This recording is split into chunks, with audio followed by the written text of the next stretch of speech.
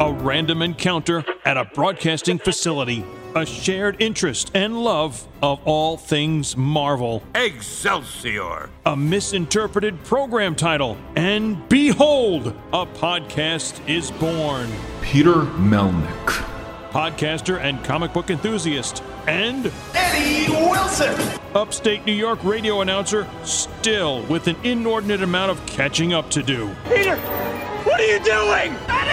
Here we go with a new episode of The Marvelists. Welcome, everyone, to The Marvelists, the Marvel Universe podcast. I'm Peter Melnick. Oh, Eddie's not here. He's on assignment in, let's see. He's on assignment in Guam, I guess, maybe. I don't know. Anyway, before we get into the usual rigmarole of today's episode and introducing our very special guests, I want to tell you all at home how you can get a hold of us on our social medias. First off, go on Twitter, Instagram, Facebook at The Marvelists. You can find us individually. I'm at Peter Melnick on pretty much everything except TikTok, which is at Peter Melnick, but better, not butt butter. Jeremy. You can also find us on a wide variety of listening platforms. Oh, actually, you can find Eddie on Instagram at Eddie9193. I think I got that right. John, throw in there that I'm an idiot if I got it wrong, because, well, I'm an idiot who might have gotten it wrong. You can also find us on Patreon, patreon.com/TheMarvelists. Support the show for as little as $3 a month to as high as $8 or more. So the sky's really the limit. If you want to pay $1,000 a month, we're not really complaining. But you can get a wide variety of listening options on there, including early access and our premium show, Fantastic Voyage, where we cover all 102 issues of Stan Lee and Jack Kirby's iconic run of the Fantastic Four. So now, before we get into the topic at hand, let's introduce our special guests. On the other end of the tin cannon string, we are joined with Matthew Spradlin. We are joined with Sean E. Demott. They are the co-creators of Hot Valley Days and Cocaine Nights from Antarctic Press. Gentlemen, good evening. Good to be here, Peter. So first off, the book. I'm getting straight up vibes of like 1970s, 1980s stories such as Boogie Nights, American Hustle, and things like that. And I'm loving it right off the bat with that general vibe for myself. What? Right? You're our guy. Thank you. Sure, that's exactly, that's what we want, how we want it to come across. When Sean and I were talking about it, it really was, what is the vibe and what is the tone and how, authentic are we going to have this and how gritty are we going to have this? And if we're going to speak, from a place of truth, let's really tell it like it was in the 80s in L.A. during the hair metal and, the party scene. And it's very intense. Like, right off the bat, within, like, the first few pages, you're dealing with the character Janie, who is just in a rough situation in her life, and, yeah, just so very rough. Yeah, she was, she is a tough lady, and she's also a very nice lady. She's got a very, kind of a straightforward look at life, very black and white, very right and wrong. And even though she's, in the middle of all this at that time, barely 20 when she actually starts dealing, she still, she worked hard at what she did, and she still kind of didn't like to be wronged, even though, she's dealing drugs. It was, well, I give you the drugs, you give me the money, and that's the way it should always be. Right. So, in L.A., especially at that time, everybody was just a lunatic. And when you're dealing with everybody in the music business and in the film business and entertainment business in general, you have to deal with everybody with a very firm hand. There's just something about this story, and like I said, right off the bat, I get those vibes of those kind of movies, those kinds of stories. And when I look at the cover, when I look at the art on the inside, it gives me I can hear a soundtrack for this. And music is one of the most important parts of stories such as this, like the 1980s, the vibe in general. what would be your ideal soundtrack for this story? Well, Sean, I'll let you take that. Sean, I mean, it's so, a lot of people have said to us, the natural thing for people to say is, oh, this would be a movie, and you're gonna have to license Welcome to the Jungle, and we're like, I mean, those are great ideas and great songs, but like for us, like, we were around in the 80s, in the Valley in Hollywood, and it was like we would really want known and maybe some unknown demos running in the background. Like we really wanted to feel like this super hungry culture of, this sea of like musicians with giant hair that were trying to make it, and it was so competitive. So, I mean, we always think "Can You Deliver" by Armored Saint would be like the theme song just because of the message. Literally, "Can you deliver?" And this was also like, I don't know, it was right on the time. It felt very like kind of metal in the suburbs, and God, running with it. Go ahead, man. I was just going to say, there were so many metal bands jockeying for position during the 80s, especially starting, like around 1985 up until the end of the 80s. Like there's so many crazy 80s bands that you haven't heard of, especially in that scene. And I remember when Sean and I were first talking about this, I just offhandedly mentioned a band that was playing at that time called Legs Up. And Sean turned to me and said, yeah, I know those guys. And we both laughed at each other. We're like, we have to have a Legs Up song in this thing. We have to have some of those songs. I think we'd want to go somewhere between, as mainstream as maybe Running with the Devil by Van Halen, but like a lot of these obscure bands that were on Atlantic, and again, like mixed with demo tapes from bands trying to make it, a lot of them that didn't make it from that time. Like, I think if he and I were like getting super pure with the truth of really trying to tell it verbatim, we'd probably go maybe even a little obscure, more obscure than maybe people would want us to. But I mean, I think we would go Wasp and Black and Blue and a lot of these like Rough Cut and a lot of these Valley metal bands that had record deals but never really achieved the success of the Poisons and the this is pre-Poison, it's pre-Guns N' Roses. It's that it's somewhere between the Rat and Motley Crue era, but a few years later, and there was just a lot of bands floating around, and I don't know, Matt and I are able to articulately remember a lot of that stuff, and I don't know if I've totally answered your question. Well, it's interesting because one of the best 80s soundtracks for a TV show, right, and they used a lot of obscure alternative music. Did you ever see Halt and Catch Fire? No. On AMC? No, I have not. Oh, okay.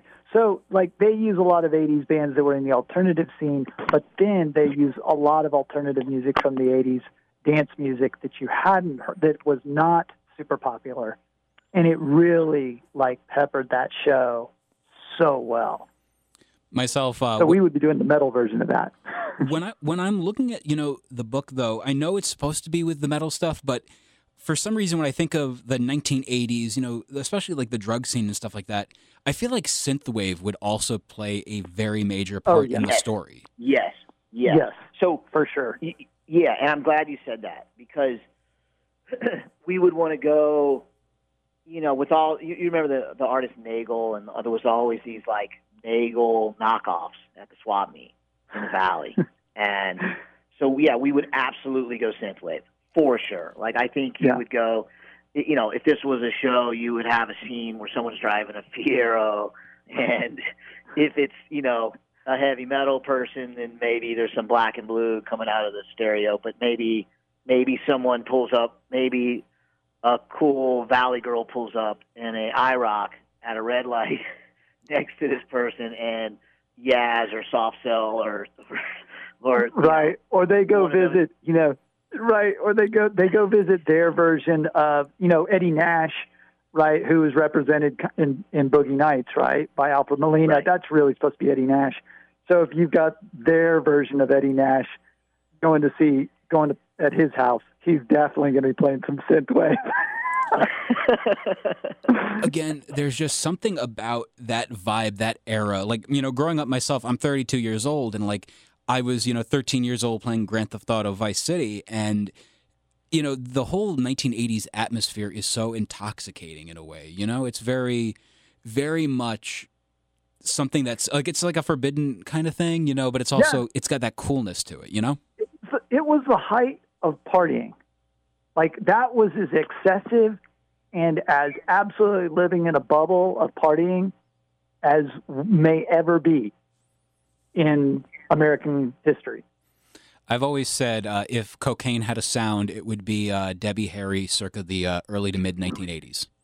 Yes. Totally. Yes. If cocaine had a sound, that's perfect. And it's just very much like, every time I hear Heart of Glass, for example, by Blondie, that is the song. It's just very much, that is what it probably sounds like. If it made, throw it at a wall, like you just hear, all of a sudden Debbie Harry for no reason. Yeah. Agreed. But and it's funny. There really was, especially at that time, all these guys in the metal bands, they didn't have any money, right? Like they're living in like, there's like 6 guys in one apartment. Guys in Guns N' Roses lived over in the Hell House, which is just a dump. But then after they would play a show, the after party was always at some guy's house, maybe a rich foreign guy, or just some dude that had more money than he knew what to do with, and he loved to hang out with all those bands. And so the parties and all the girls and all the band guys would go over to that person's house up in the hills or in Beverly Hills or Hollywood Hills, and that's where, like, these crazy parties would happen. Right. Now, with the story of Hot Valley Days and Cocaine Nights, you can be able to get this book online on Comixology, but, like, I tried buying myself a physical copy of this book, and it's kind of hard to do now because, like, I was looking at the prices, like the resale value on eBay, and I'm kind of kicking myself that I did not discover this book sooner. Because looking at the cover price, or the prices now of like $20 to $40 to even $200 on eBay, kind of annoyed I missed out on this. We're kicking ourselves for not printing more. It's like, honestly, we had no idea the sale was going to be this good. Like we're pleasantly surprised and could not have planned for it. Like they're gone, and It's funny. Our Antarctic emailed us the other day, and they were like, "Hey, we don't have any at the office. Like, there's not even one copy here. Can one of you guys send me over a couple of yours?" And we were like, "No." I think I packed up. I had like 3 copies of the regular and maybe one of the issue 1 variant and one of the issue 2 variant. That was all I had. That was it. Is this series going to be seeing a second print? We're talking about that right now. What we want to do is we want to do something really cool and special for the trade. So we may do something different for the trade and do something kind of high end, do something that's really neat, and maybe add some extra. There's so many stories, and that was the most difficult thing with this, was whittling it down to 3 issues, So we had all these stories, all these different things from talking with Janie. And so it was, well, what if we threw in like another story segment in for the trade along with all 3 issues? Right. We're sort of focusing on that. And then we are kind of doing a wait and see. And then we might do another run of the single issues. We're not sure, though. And, one of the things also, again, I feel like part of why this is such a hard book to find is because it's really good. And, the dialogue, the way the characters speak, the way everything feels, it's so natural. And it's very hard to see that in certain comics out there because it'll have like stilted dialogue or this or that. But this all has a very natural flow, very dialogue, like, you know what I mean? How like the dialogue feels real. You never really get to see that sometimes in comics where this kind of story is going on. They'll feel very stilted, but this feels like a movie. Like really, really feels like a movie. Well, thank you. Yeah, Sean and I, we wanted it to feel authentic, and I know I've said this more than one time, but we wanted it to be a story that was from the 80s and not about the 80s. In the same sense, when you see Star Wars, like the original, like when Star Wars first hit the theater, it was like, oh my gosh, here's a movie from outer space and not about outer space. And that was sort of going into this. And we had a lot of conversations because, the way that people spoke in the 80s is obviously it's not very PC Right. because people just didn't know. They just didn't know. There was not a lot of self-awareness. There wasn't a lot of awareness about a lot of things that were going on because you really, the whole idea of you just got locked in your own little bubble, right? And when you're out in L.A. doing all that stuff, you're hanging out with just people in L.A. You're not connecting with anybody else. That's it. That's your world. So we wanted it to feel authentic, and we know it's a little gritty, it's a little grimy here and there, but we just wanted to stick to our guns on that. And it's the reality of the situation of what these characters are dealing with and encountering. And again, it feels natural, and that's very hard to say, compared to like a lot of other stories out there. This feels real. This feels like, right off the bat, based on a true story. I would imagine, Yeah, it was. I'll let Sean speak to that a little bit more. Yeah, I mean, I was deep in it, and to kind of pick up what Matthew was saying, it's just like the authenticity was so important because we were like, okay, some of this is really gritty and, offensive, but like we were like, do we want to tell a fairy tale or do you want to be honest?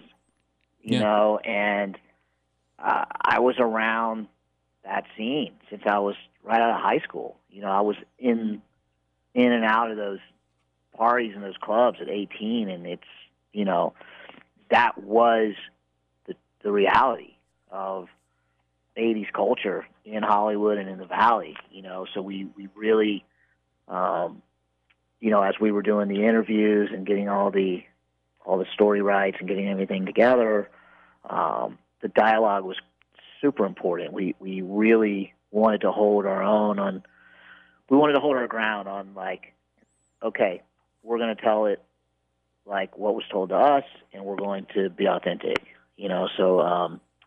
but that's what was going on.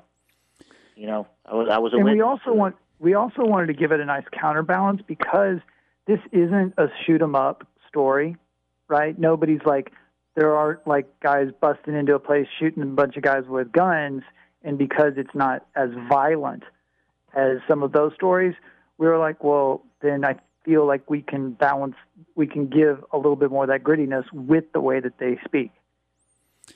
Now, like I've said repeatedly throughout this, it has a very movie feel to it. And if you guys had the ability to do so, first off, would you make this into a movie? And if so, who would you cast in the different roles? We talk about this a lot. Yeah, I mean, there's a lot of great talent out there that could potentially work. I mean, in my mind, I always picture like Machine Gun Kelly to me as the brother, because I think he literally looks almost identical to the guy. Two tall guys from Ohio. I mean, what are the odds of that? And I think Karen Gillan would be a pretty great lead. I think if you were aiming for the moon, Karen Gillan is aiming for the moon, I think, a bit. Emma Stone, I think, is could really pull that off. Matthew has some different names he throws around sometimes. I love Maya Hawke. I have a crush on Maya Hawke, and I think that she's just an awesome actress on top of all that. So she would be my pick to play Janie. And in regards to the story, where did the decision come about to make it into a comic, and how did all of that come around? So, I had met these characters from the comic book in real life when I was 18, 19 in the Valley. And I remember seeing a lot of the parties and the Ferraris in the driveways and the drugs and the big hair and all the craziness at the parties. And I remember, like, being a teenager, like, seeing a lot of people come and go in that scene. And I met most of those people in the book. And I had stepped away from that crowd. I didn't know much about the world, but I knew when, something was going to not work out, or I knew when something was going to go sideways. I had a gut meter, a gut instinct meter, so to speak. And I had stepped away, and I'd heard all these rumors. Oh, this person got 18 years, and this person got 10 years, and this person got. And I remember hearing that kind of through the grapevine after I'd stepped away, and I was like, man, that's really serious. And then I had heard that she had gotten away, and some good karma and universal good voodoo, or whatever you want to call it, prevented her. She wanted to get out, and she was able to get out and was pursued, but didn't have enough proof, and was blessed to get away from it and change her life, And so years later, I had reconnected with her and was like, I knew she had a good heart, and I knew she was a really good person. From the first time I had met her, I was like, this is a good person. And so I'd stayed in touch and became, friends. And years later, I was like, that story is so good and so legit. I want to get the rights. I want to tell the story in some way or another, So I had gotten the rights to the story, and had some mutual friends in the industry, and we had some friends in the VFX business that we both knew, and it was just kind of weird how it happened, but I had met Matthew through a mutual friend at a pretty big studio in Hollywood, and we were talking, and I was really talking to Matthew about a whole other project, supernatural project. And, it was a cool hang, but it didn't really click on that project. And then this is a true story. After the meeting, I was going to an elevator to leave, and Matthew was standing by me, and I literally hit the elevator button, and I was like, what do you like, dude? What do you happen to like? And he was like, I like truth, stuff that's true, things that really happen. And I was like, okay, I got an idea. And I just shotgun blasted a pitch in 30 seconds. This girl runs away from Ohio, and she, meets her brother, and they get an apartment, and there's this guy in the building, and he has a big brick of Peruvian flake. True story, and it was in a box, and she found it. And I just threw the story out there quickly, and Matthew was like, man, is that real? And I'm like, yeah. He was like, that's great. And I was like, it's a real thing. He's like, I love it. And Matthew, I'll let you, and I wasn't sure where to go with it. And Matthew, I'll let you jump in from here. Yeah, it was, I was like, okay, this is cool. Let's kind of plan this out. And so when we started working on, on planning how we're going to tell the story, there's a couple of older films that I'm a big fan of. They're both by Bob Fosse. One of them is Star 80, and the other is Lenny. And both of those movies, whenever you've seen, and, Peter, I'm sure, whenever you see a biography movie, you know they hit all the same beats, right? Yeah. The person does this on this at this point, and then they do this at this point, and then this happens to them, and they go through this trial at this point, and it's just like A, B, C, D, E, and it's kind of boring. So what I wanted to do was do it where, okay, we're going to start with her trying to get out of the business, and we're going to flash back to what led her to immediately leaving Ohio, and then we're going to kind of close up the gap as the issues go forward.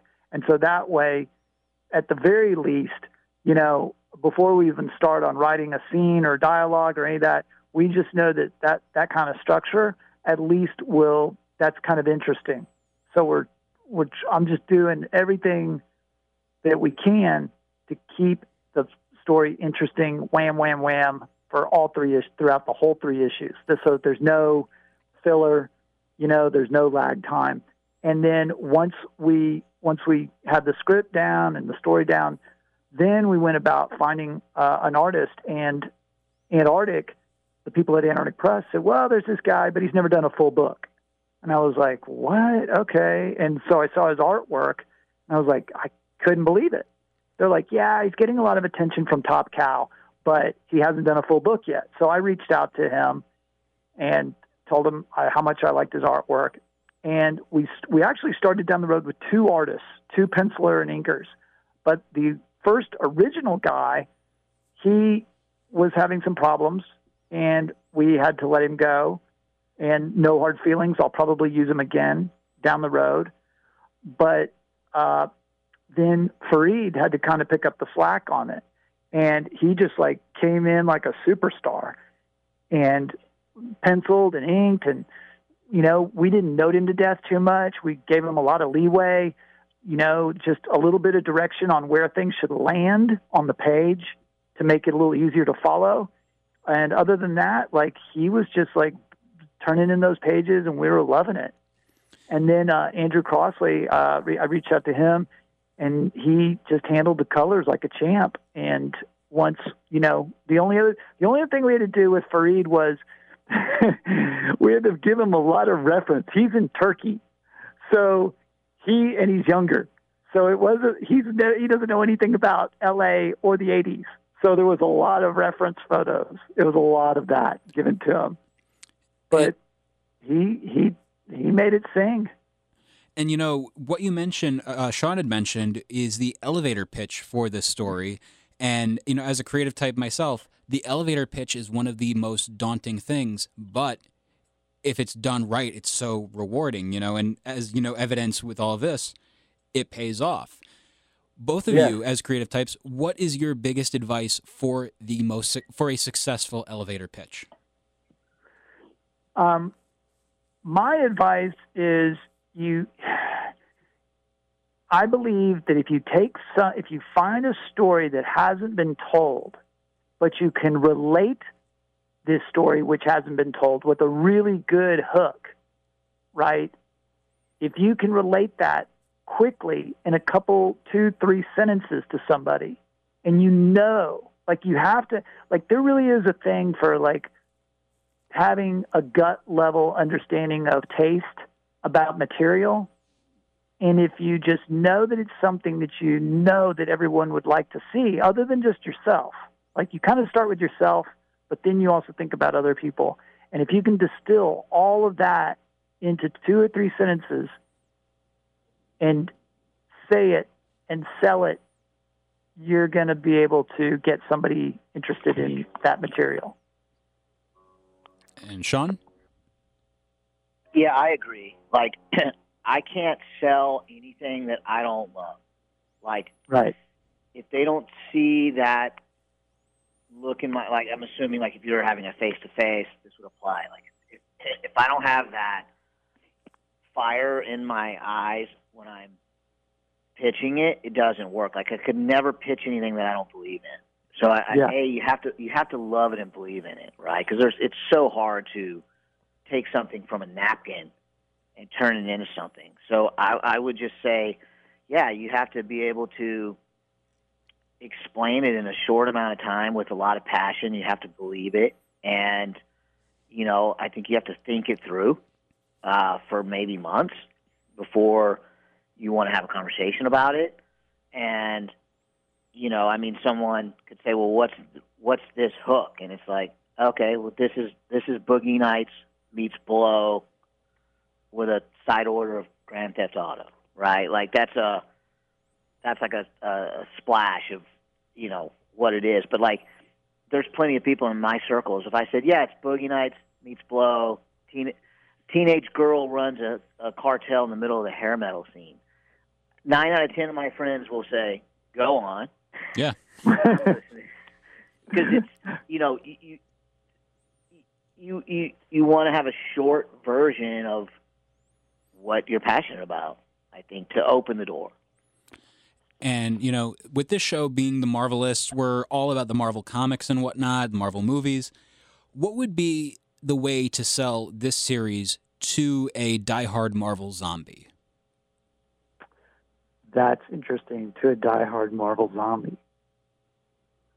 I think kind of the danger level in it, Janie is, in a weird way, is a superhero in the fact that she has to maneuver a very dangerous terrain very courageously. And quite frankly, everybody that was around in the 80s, they weren't always the sharpest tools in the shed living in L.A., working in that scene. So she has to manage a lot of people too, and she has to do it courageously. So that kind of puts her on the hero side of this whole story. I like that. And I'll add, she's a person who had a challenge, had nothing, had to overcome it, got handed some power, didn't like the power that she received because she had a lot of power, didn't want to abuse the power, and once she had it, didn't enjoy having the extra power, the special power that she had, and had a choice to go left or right, and decided to choose good over bad. And, the planet, a.k.a. Karma, rooted for her. And I'd say a lot of bad guys got in trouble, and the good egg of the bunch, made it out alive. Very cool. Now, gentlemen, once again, Hot Valley Days and Cocaine Nights. It's a 3-part series. Issue number 3 is going to be dropping when? March 3rd. March 3rd. And you can get it at local comic shops or on Comixology.com. And I believe the first 2 issues are 99 cents at the moment on Comixology. So it's a cup of coffee and right. Technically, digital cocaine, maybe? Question mark? I don't know. But you could buy a pinch, like 3 grains of coke for 99 cents. And once again, it's a wild ride. I'm still not finished with the story, but hot damn. I'm very excited to see how this story is going to end. And again, wishing you guys nothing but continued success. And also, before we go, how can people get a hold of you on social media? They can I talk and go back and forth with a lot of comic book fans and comic creators and artists and everybody like that on my Instagram, which is just one big word. It's Ginger Matt Stacy, and Stacy is Stacey. I use my middle name because my last name can be a little a mouthful. So Ginger Matt Stacy, that's me on Instagram. And Sean? My Instagram is Execution Style 1. Okay, story time for that name.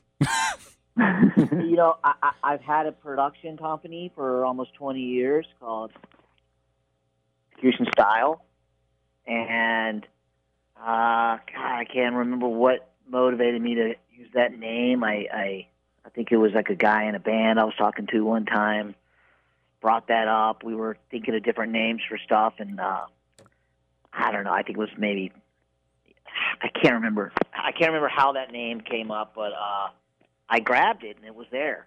So I formed a corporation to run all my movies and anything I'm working on through, and that name is just kind of stuck. And when I go to the bank sometimes and cash a check with the execution style on it, they look at me a little funny.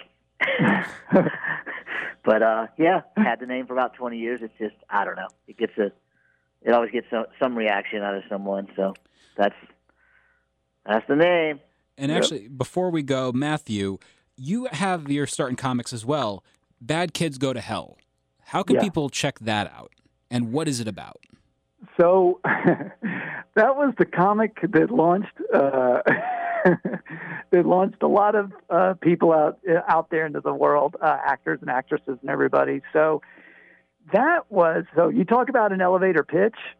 At the time, nobody had thought to do this, right? This is we actually predate a couple of other things that were coming out at about the same time we were, but our comic came first before anybody.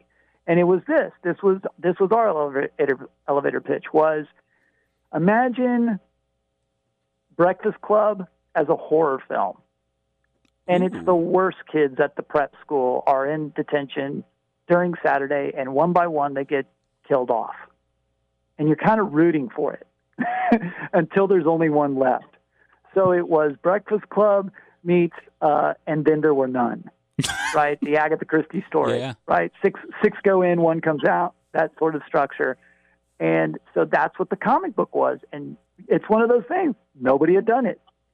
So we did it, and that thing flew off the shelves, kind of the way that Hot Valley has been going. And it just, very quickly, we were able to get the money together to shoot a film for that. And that was the first feature that I had directed. Very cool. Yeah. Now, gentlemen, once again, thank you so much for your time. And Hot Valley Days and Cocaine Nights, issue number 3 is dropping March 3rd from Antarctic Press.